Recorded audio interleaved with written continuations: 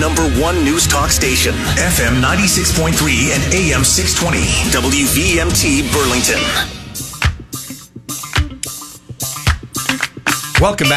Welcome back to the Morning Drive, everybody.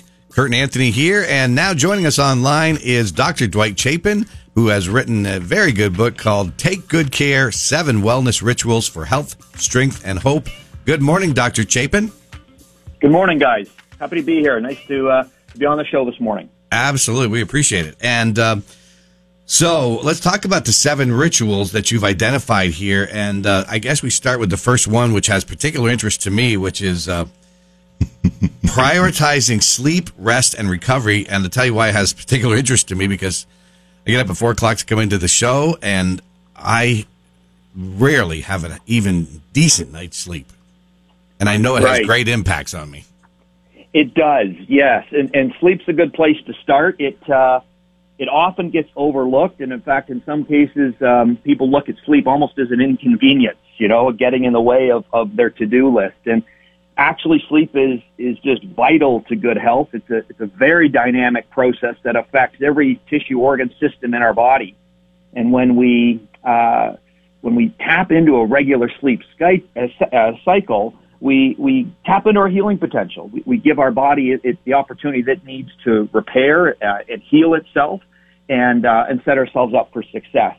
So unfortunately, what's happening with a lack of sleep is we're seeing a public health epidemic. It's now being called insufficient sleep syndrome, and it's frankly just people not getting the length and the quality of sleep that they need. Sleep has both of those dimensions, length and quality.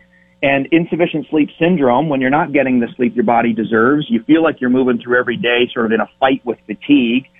That type of pattern is linked to premature aging, metabolic and cardiovascular disease, high blood pressure, obesity, mental illness, and even linked to premature death.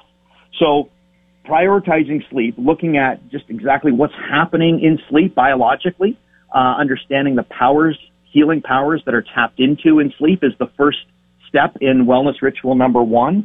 And from there, laying down practices to set yourself up for success, which I'd be happy to talk to you about this morning. Yeah, let's, because again, everything you just described is exactly what I get. I'm sure lots of our listeners too. And by the way, the Mackenzie Country Classic Hotline's open if you have a question for Dr. Chapin, 888-414-0303. But, I slog through. I get up 4 or 5 times in the middle of the night. It's a horrible night's sleep, and then I do feel fatigued the rest of the day.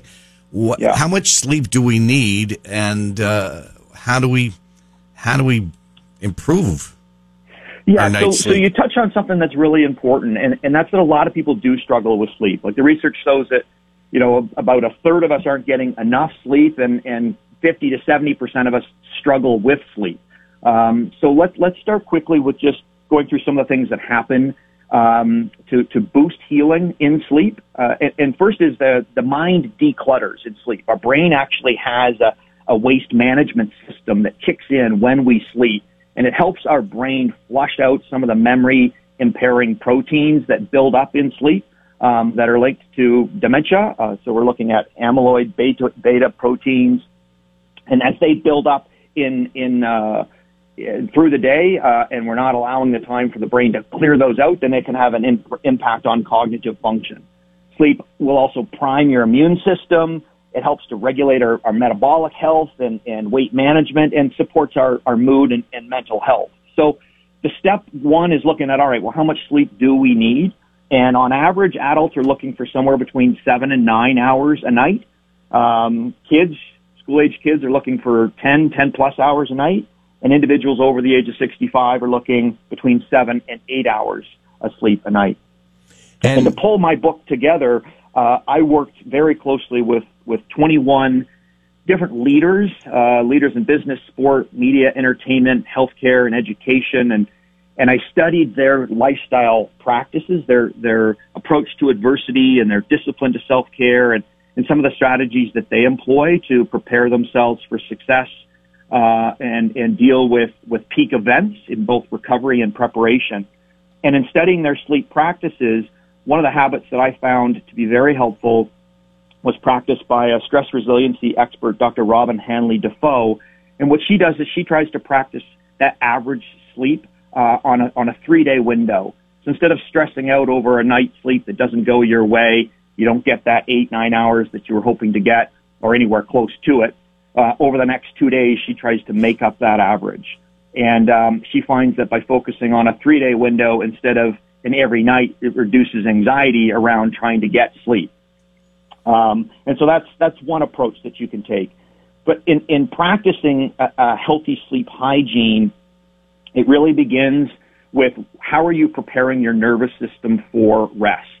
What are some of the triggers that you can employ in that 60-minute window before you want to be asleep? And that pre-sleep ritual, bedtime practice is particularly important. And one of the more powerful tools that we have there is just the use of light. If we dim light before we go to bed in that 60-minute window, we're giving our nervous system the cues that it's time to begin to shut down. And then within that 60-minute window, choosing activities that are calming. That's not the time to be checking your inbox or looking at to-dos for tomorrow. You want to be in low-stress activities in a practice that, again, will trigger your body and your mind that, oh, yeah, this is the time of the day when I begin to unwind. And so for some, that's reading. For some, that's a bath or a practice of yoga or relaxing time with family. But it's a time that's strategically employed to trigger the brain that, yes, it's time to wind down. And then you use light to your advantage again in the morning when you wake up. Within that first 30 minutes of waking, expose yourself to natural light if possible. But that light exposure starts that sleep cycle and helps to regulate your circadian rhythm. And I would think I'm sorry, go ahead, sir. I was just going to say, in your case, where you're on the early morning radio show, or your listeners that are listening early this morning, if they're getting up and going perhaps before the sun is up, then you can still use light to your advantage to start to help track your circadian rhythm and get it aligned. And I would, what I was going to say is, as I look at some of the other rituals you have, they obviously are very interconnected, because you talk about, you need healthy fuel.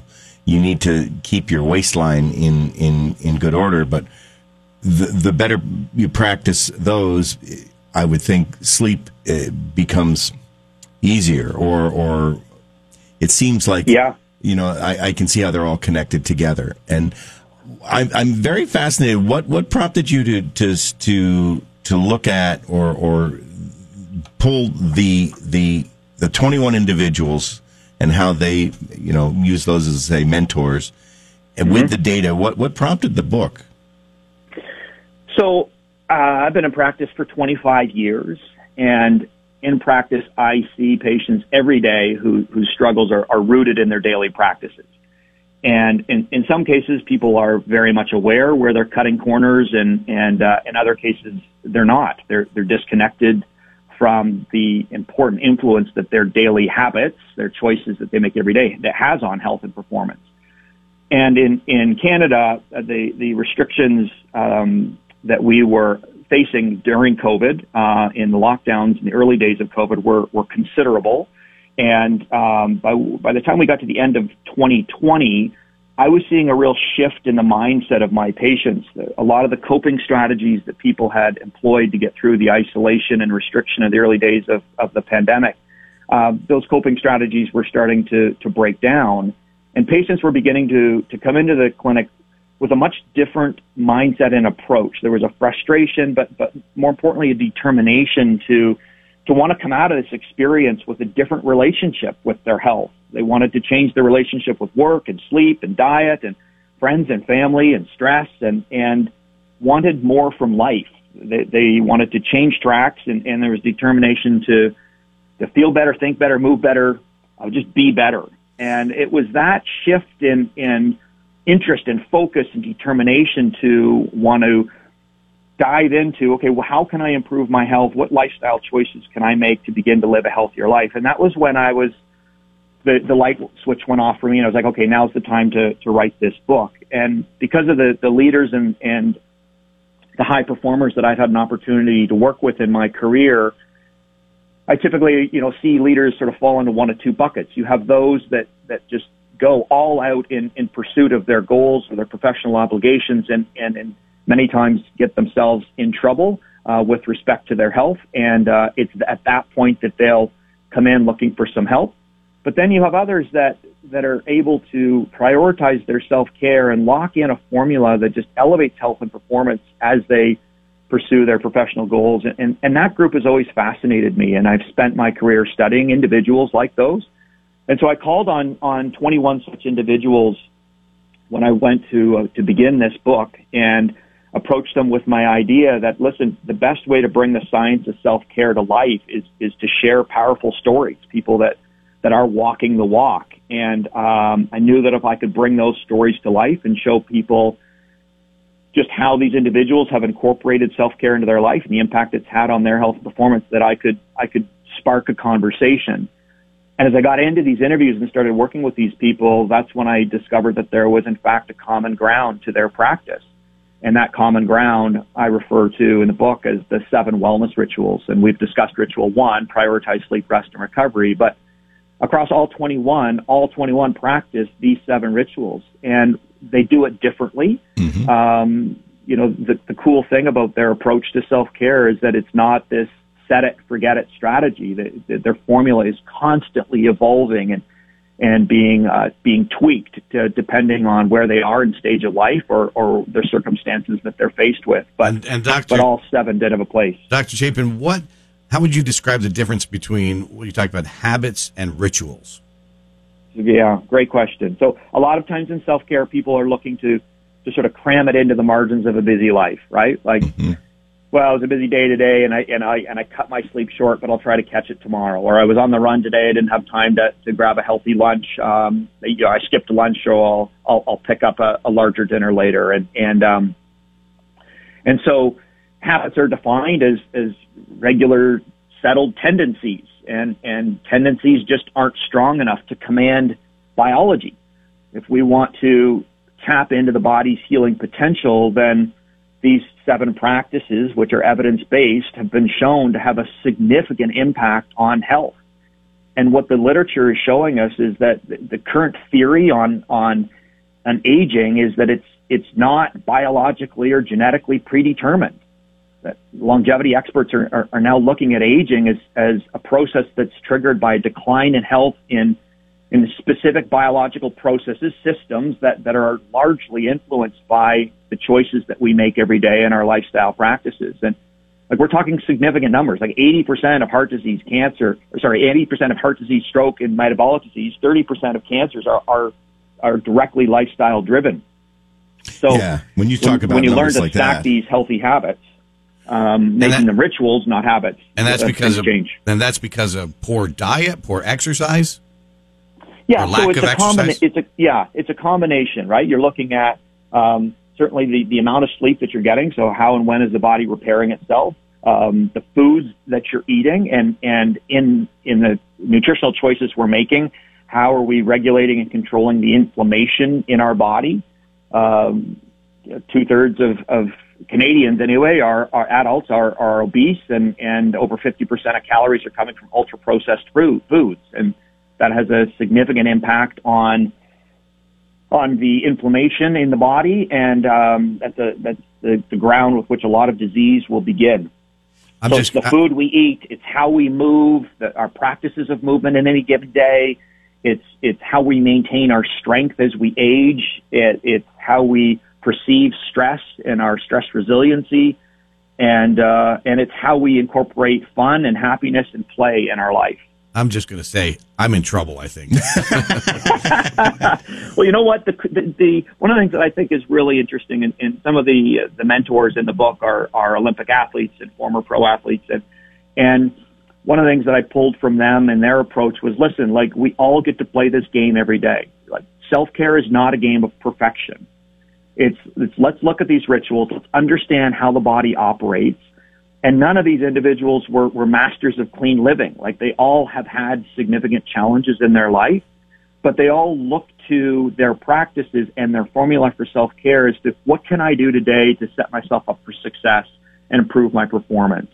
And so there's a kindness, there's a forgiveness in their approach that they'll just look to make one choice different today to be healthier than they were yesterday. It doesn't have to be a daunting task. Step. Yeah, it doesn't have to be a daunting task. It can just be, an overall plan and say, well, this is where I'm headed. And so you may have a wrong snack or something like that, but it's not like the end of the world. Number 7, I find interesting. Play with purpose, right? Mm-hmm. Explain that to our listeners a little bit.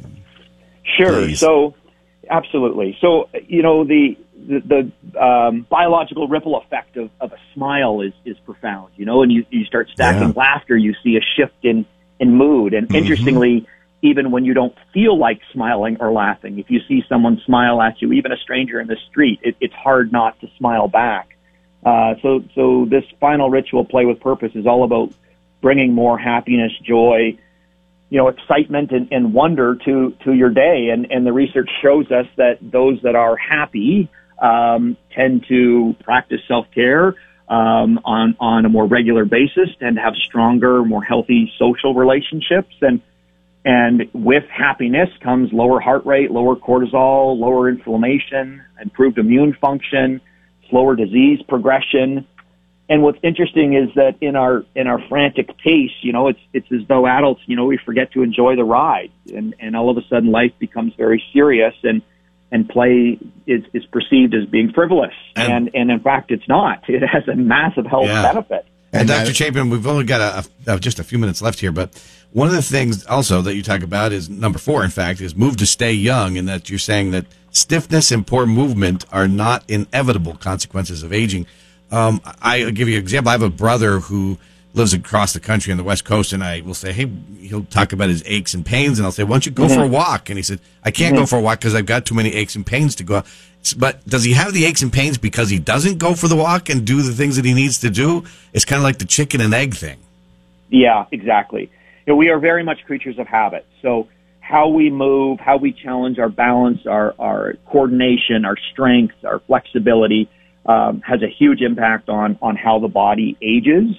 And even though an arthritic knee can be painful to move, the research shows that by moving, we will help to manage that pain. So you start where you are. And for some patients, that's a walk down the hallway. Then maybe it's a walk to the end of the driveway. And then maybe it's to the end of the street. Then maybe it's around the block. But you begin by bringing some movement to the day. And for us to enjoy a quality of movement as we age, we have to practice movement. And so, yeah, absolutely. As we age, that becomes a more important practice in a daily routine. And looking at your patterns of movement, understanding sort of what are your postural tendencies. What I see in the office often are people that are coming in with sore necks and upper backs and shoulders from the way they're holding their phones or tablets and their heads in a flexed position. So simply making that change as it relates to moving to stay young, holding that phone up a little higher and making sure that you're not tipping your head down in flexion as far, that in and of itself can make a big impact. So, and so in other words, too, you can't give in to the pain. You can't, the more you curl up in a ball and just say, I got too many pains, I'm just going to stay here on the couch or whatever, the worse it's going to get. Is that? You got it. Like we're sitting close to 10 hours a day, behind a screen and otherwise. And if we were to take 1 hour of that time and go for a moderate paced walk, like all-cause mortality would drop by 30%. Risk of major depression would drop by 26%. And that's not having to go to the gym and work real hard and build up a sweat. That's just a moderate paced walk around the block. And if an hour is not reasonable, then start where you can. Like just bring some movement to your day. And it's amazing the impact that has and how that influences how the body adapts. I mean, all these rituals, they're all designed to help you influence your trend line. How are you tapping into the genes that are going to promote health and promote longevity? And exercise and movement is by far one of the most powerful self-care rituals. It really is true. My grandmother used to always say, well, get your blood moving and then tell me how you feel. Exactly. And even when you start out and you get out of bed and you're a little, you're sore, but if you just kind of get over that first hump and get going. It does make a big difference. And we're basically out of time, and I know you are too, Dr. Chapin, but can you just give a sentence or two on when you say protect your strength, number 5, and resistance training? Can you just give us a sentence or two on what that means? Yeah, sure. So by the time you reach 40, our muscular strength's already a decade into decline. So our muscular strength will peak up to the age of 30, and then from that point forward, depending on your use and how you're challenging your body, you will begin to lose muscle mass. Now, the good news is that we have control over that by influencing your practices, introducing a little bit of resistance training. It can be body weight, it could be bands, it could be a little bit of light weights, bringing more movement to your day. Then you can change how your muscle mass is maintained. And that has a huge impact, not just on strength and mobility, but as we maintain strength, you also will improve sleep and energy and weight management, and you can reduce the amount of visceral fat in the body and improve your insulin sensitivity. So some of the studies done on 90-year-olds starting a weightlifting program and seeing improvements in balance and strength and coordination just goes to show just how resilient the body is. But if we aren't practicing resistance training at all, and we look at that decline in strength as a byproduct of aging, then we're really missing out on the opportunity to have a huge shift in health and performance as we age. Dr. Chapin, we know you have some patients you have to get to, so we're going to let you go, but we really appreciate you being on the Morning Drive today. Thank you so much. And everybody, Dr. Dwight Chapin's book, Take Good Care, 7 Wellness Rituals for Health.